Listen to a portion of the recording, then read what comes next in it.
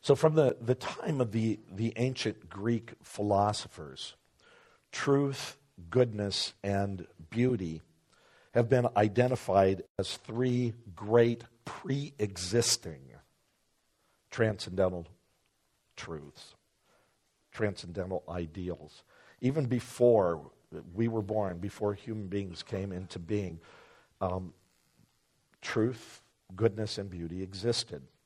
And early Christian thinkers, building on the Greek philosophers, were convinced that all truth and all goodness and all beauty ultimately come from God.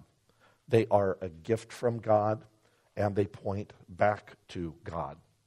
And one of the things that's extraordinary is that our ability to recognize something as being true, something as being good, something as being beautiful, come from our having been created in the image and likeness of God. It's why truth resonates with us. It's why we respond to the good and why we respond to the beautiful. American Christian philosopher Peter Kreeft, a great guy, writing about truth, goodness, and beauty, says that there are three things that will never die: truth, goodness, and beauty. These are the three things that we all need, and we need them absolutely. And we know we need them, and we need them absolutely. Our minds want not only some truth and some falsehood, but truth without limit. Our wills want not only some good and some evil, but all good without limit. That's what we want. Our desires, our imaginations, our feelings, our hearts want not just some beauty and some ugliness, but all beauty without limit. That rings true, doesn't it? Truth, goodness, and beauty. Why are they pre-existent? Why are they eternal? It's because they're three attributes of God. God is true. God is good. God is beautiful. And whenever we recognize truth and goodness or beauty in creation, we are seeing something that is both a gift and a reflection, a gift from and a reflection of God. You know, for me, one of the things that makes this particular season, this Advent and Christmas season, so special is the way that Advent and Christmas celebrate the truth and the goodness and the beauty that entered into the world with the coming of Jesus Christ. So what we're going to do, starting this week, we're launching a 4-week series on the truth, the goodness, and the beauty of Christmas. Today we're talking about truth. Next week we'll talk about the goodness of Christmas. The week after that we will talk about the beauty of Christmas, and then it will culminate in our annual festival of lessons and carols, which is just a beautiful experience of the truth and the goodness and the beauty of Christmas. So again, we're launching the series today with a message on Jesus and the truth of Christmas. Now, I want to start with a question. And the question is this: do you know the reason you were born? If somebody were to ask you, what do you think you were born? Would you be able to answer that question? Jesus was. As a matter of fact, we find it in today's text, which we tend not to think of as a Christmas text, but it really is. Jesus says, "For this I was born, and for this I came into the world, to testify to the truth." Why Christmas? So Jesus could testify to the truth. What's interesting is that he made this statement about his birth just a couple of hours before his death. And the response to it's fascinating, because the man to whom he spoke those words couldn't help but ask in response. When Jesus says, "I came to testify to the truth," he said, "What is truth?" What is truth? Who asked that question? It's Pontius Pilate. Pontius Pilate was the 5th prefect of the Roman province of Judea. And he was in many ways a man for our times. And here's why. It's because we live in an age of relativism. And the question, what is truth, is the kind of question a relativist would ask. Because Pontius Pilate, he had heard as a Roman ruler, he was always hearing from different constituencies who had their own version of the truth. He never heard truth, he just heard versions. We live in an age of relativism where it is widely believed that there is no such thing as truth. This is actually taught in universities now. There's no such thing as truth, only versions, only truths, where something can be true for you but not for me. And people will say that. This belief that something can be true for you and not for me has become so pervasive on a global scale that the editors of the Oxford English Dictionary chose the term post-truth as the 2016 word of the year.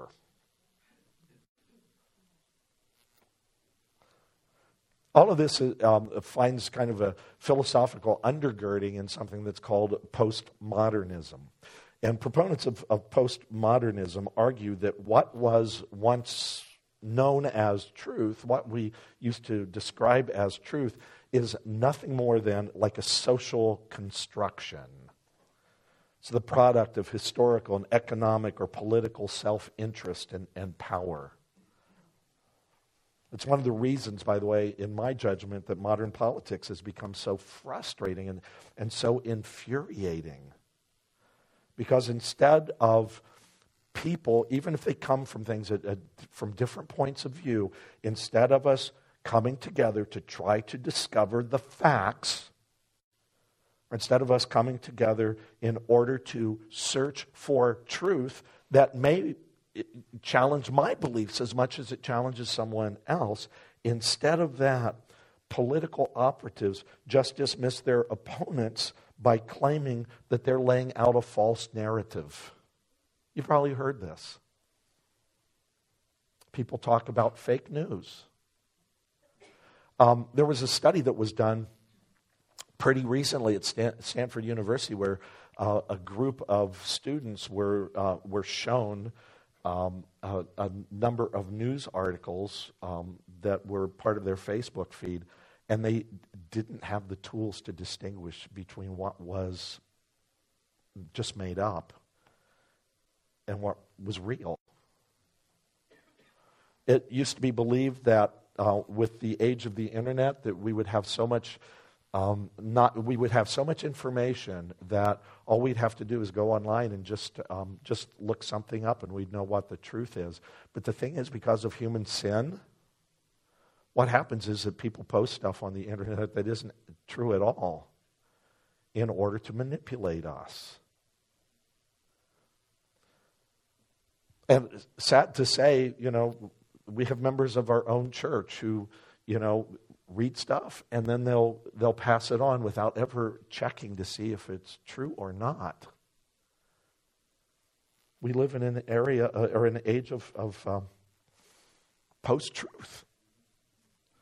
Now, the idea that there is no such thing as truth, that no one is reliable, that you can't trust anything, this idea that there's no such thing as truth has been carried to absolutely absurd lengths. And one of my favorite illustrations of this actually dates back to 1996, when a physics professor at New York University and University College London, he has posts in both places, a guy by the name of Dr. Alan Sokal submitted an article to a journal, an academic journal called Social Text. This academic journal, Social Text, is a journal of postmodern cultural studies. As a scientist, he submitted an article in which he argued that gravity doesn't really exist, that it is just a social construct that we all agree on, but it's not a real thing. Amazingly, it was published. The article was printed, at which point the author, Alan Sokol, put out a press release admitting that the article was complete and utter nonsense. The only reason he had submitted it is to see if it would actually be printed, if one, it sounded good, and two, if it flattered the editor's preconceptions. Hate to break it to you, folks, gravity is a thing. Whoever would have imagined that you would hear in a message in church, gravity really exists. It's a thing. Besides which, this whole idea that there is no such thing as absolute truth, let's just apply a little bit of common sense to that statement. Saying that there is no such thing as absolute truth is a self-refuting statement. Think about it for a second. There's no such thing as absolute truth. Really? Is that absolutely true? It drives me nuts. It's like, I remember when I was a little kid, somebody handed me a piece of paper. One side of it said, the statement on the other side of this paper is false. And I turned it over and it said, the statement on the other side of this paper is true. And I could go,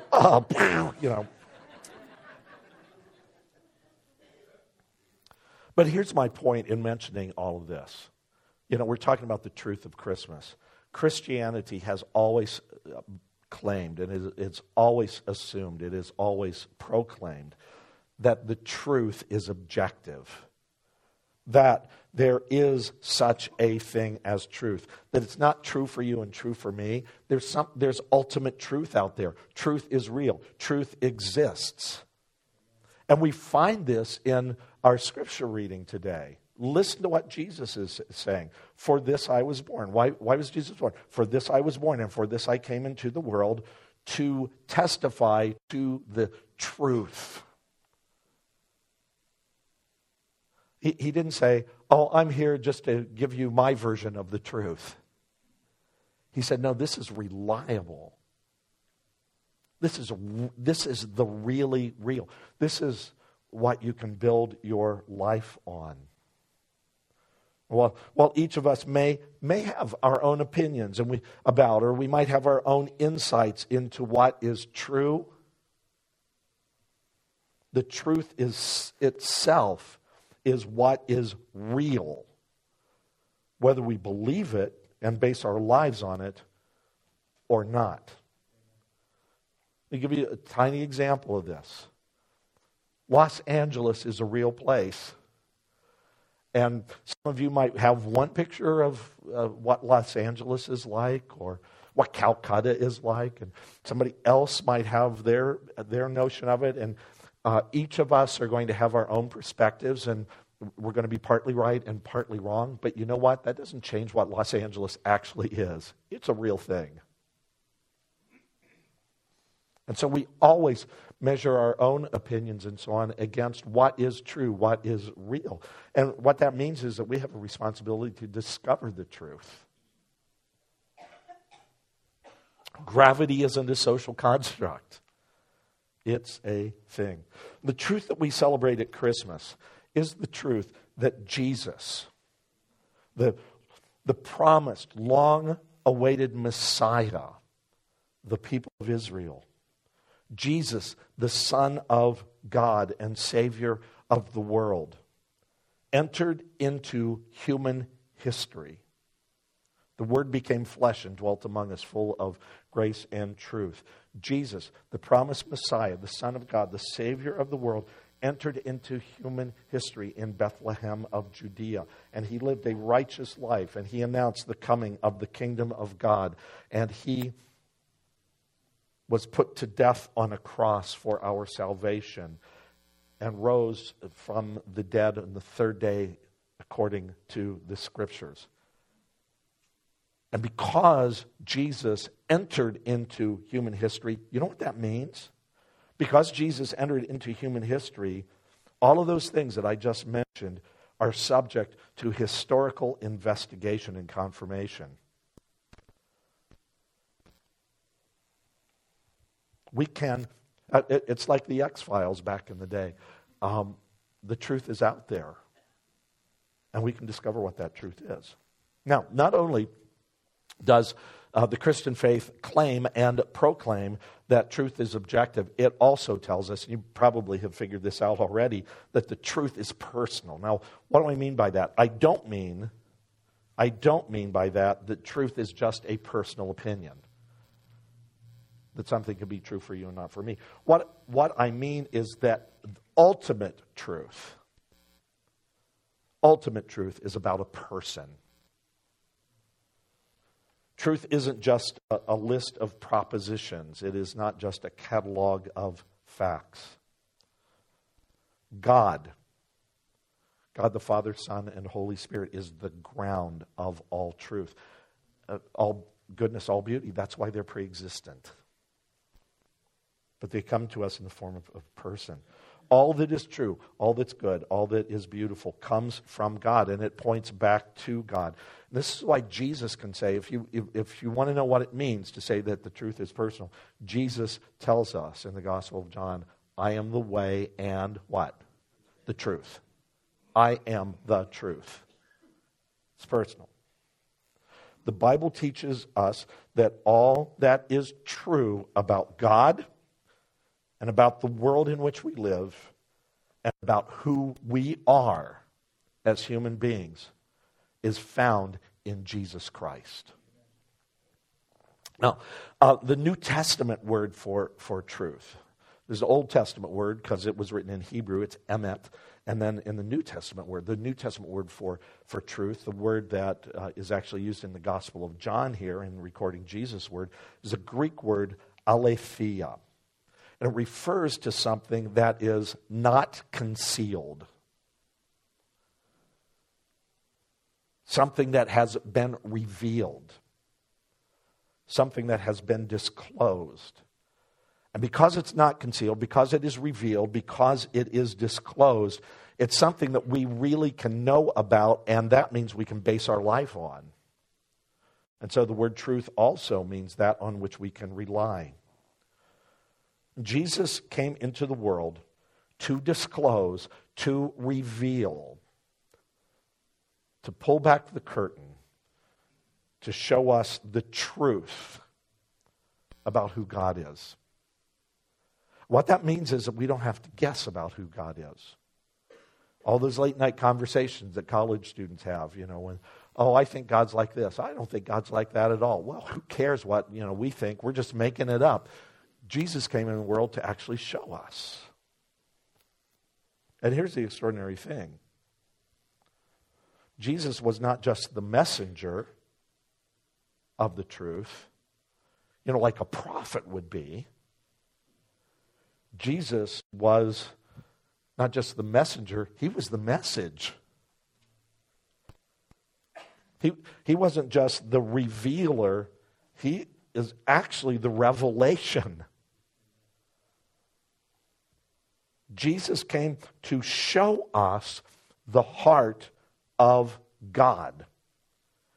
And the way he did that, he came to us as God with us. It's what the word Emmanuel means, that word that we associate with this season. God with us. Because it's the only way we're ever going to really know who God is. We can kind of pick up a little bit in creation about who God is, but we can only learn from creation that God maybe loves diversity, that God is powerful. But we can never know how much God truly loves us and the extent to which God would go for our salvation until Jesus came into the world. The truth, again, I want to say it, the truth we celebrate at Christmas it's personal.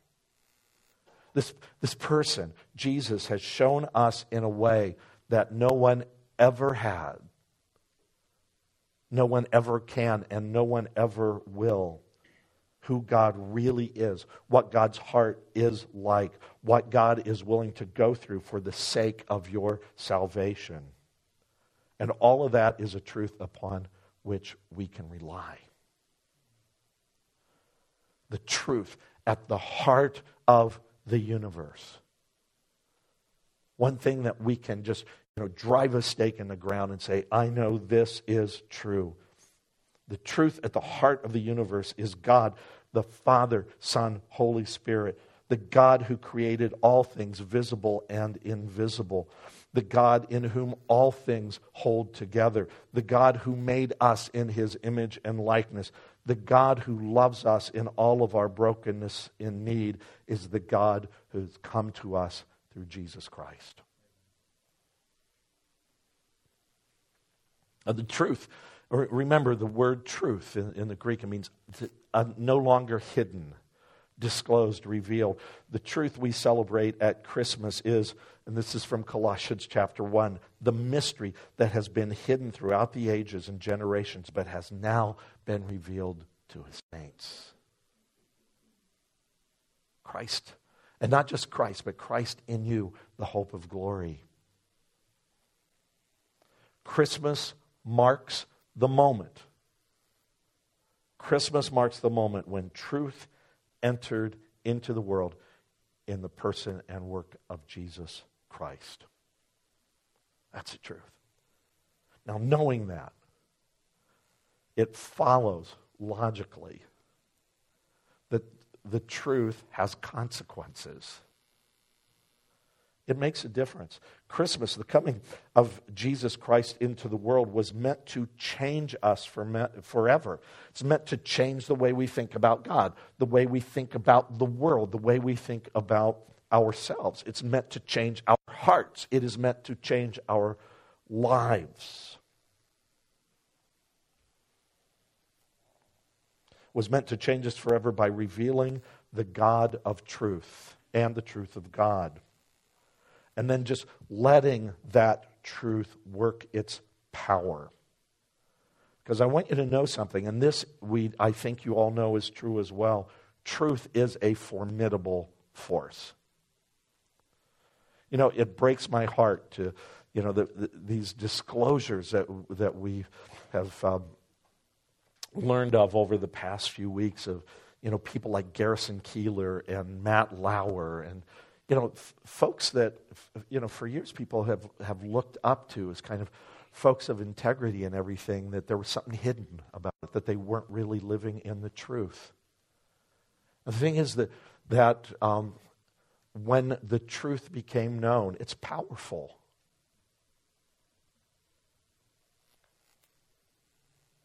What's some of the stuff that truth does? God's truth exposes untruth. God's truth reveals the lies.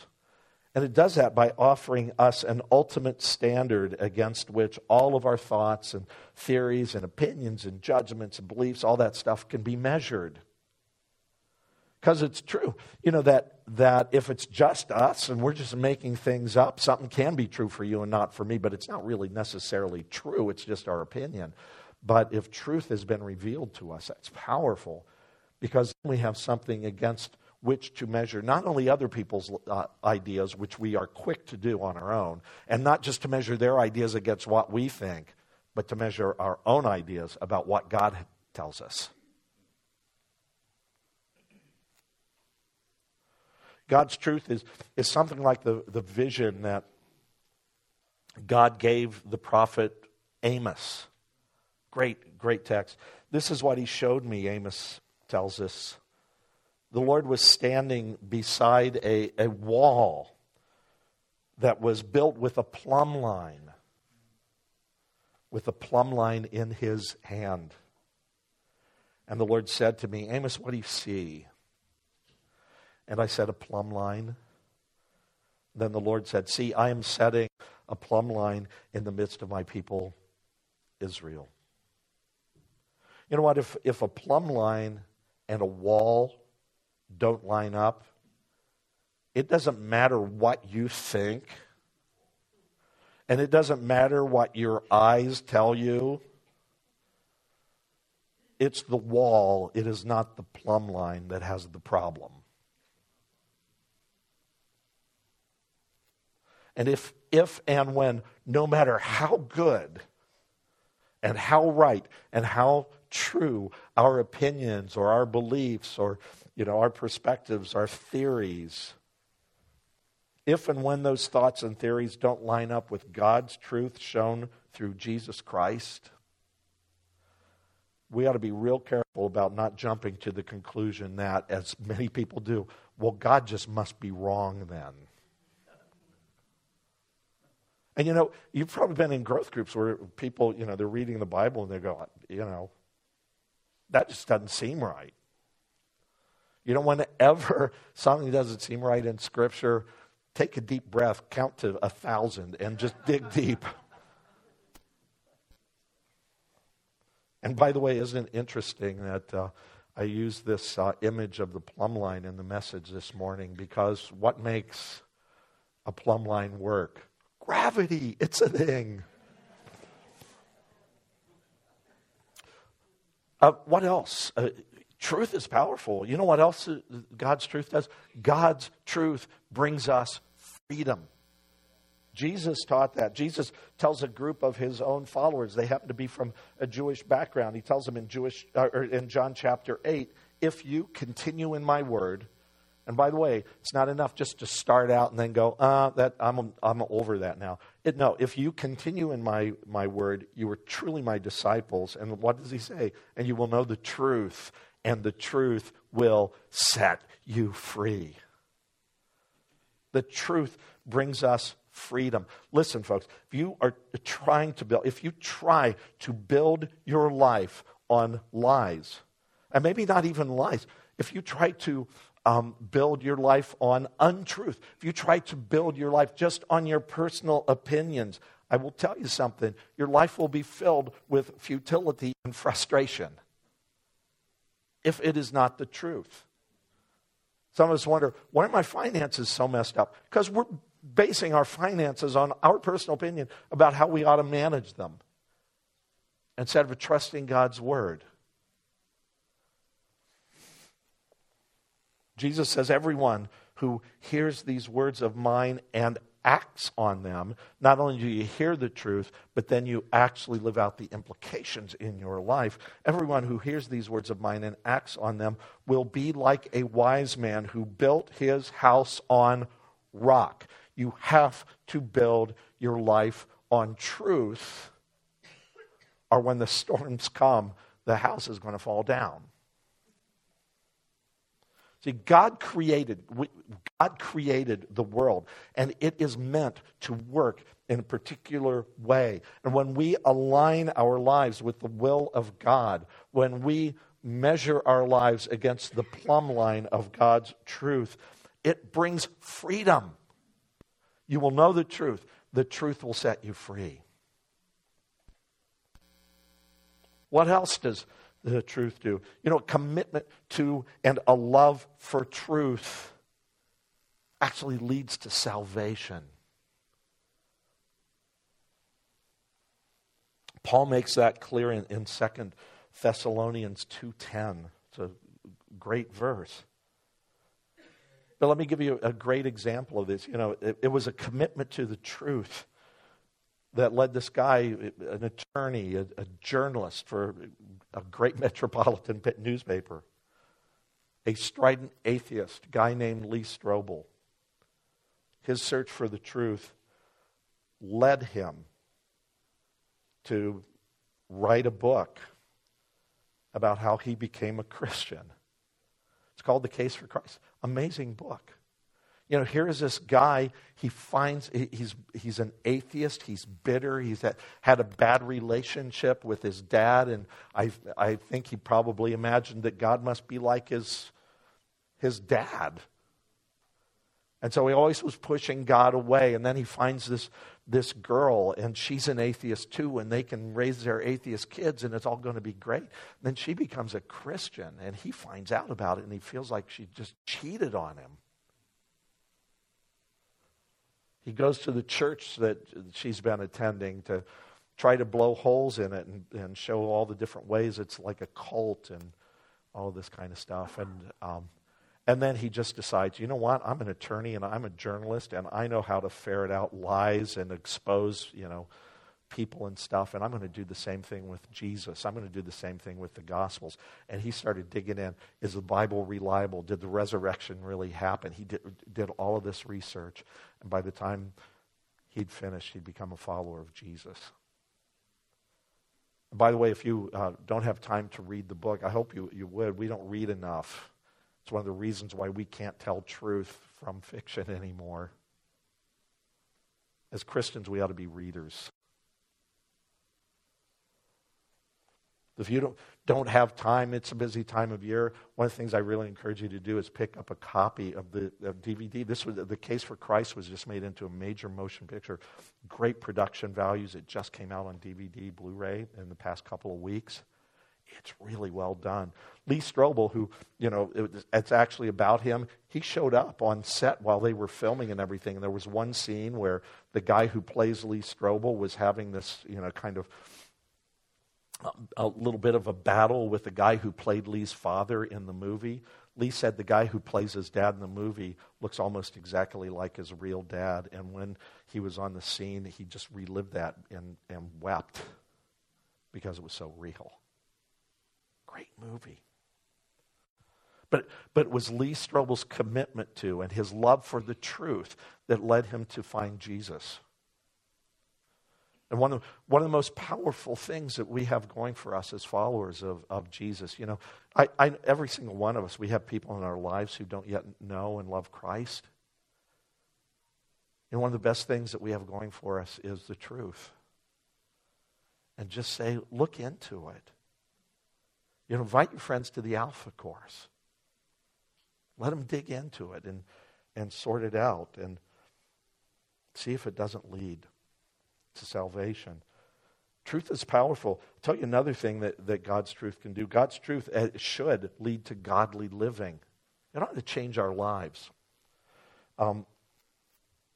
John writes in one of his letters, if we say that we have fellowship with Christ while we're walking in darkness, we lie.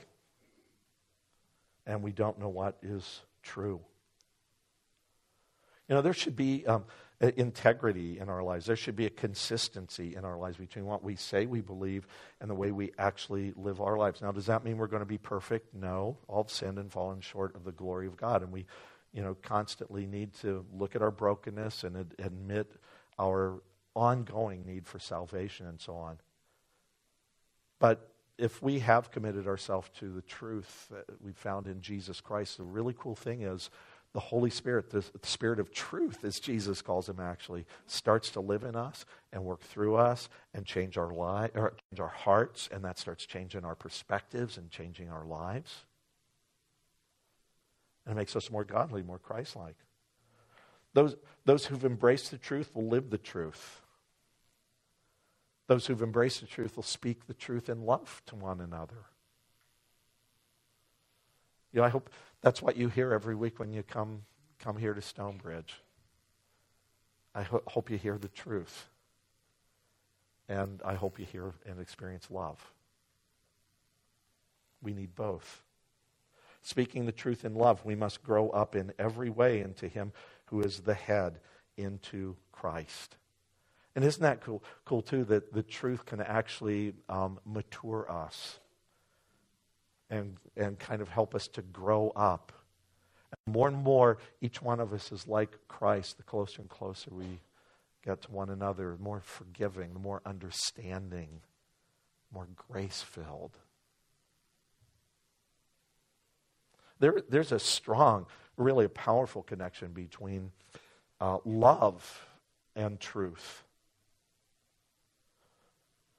The Apostle Paul, writing in 1 Corinthians chapter 13, that great verse about love that we hear so often at weddings. Love is patient. Love is kind. One of the things that Paul says is, love rejoices in the truth.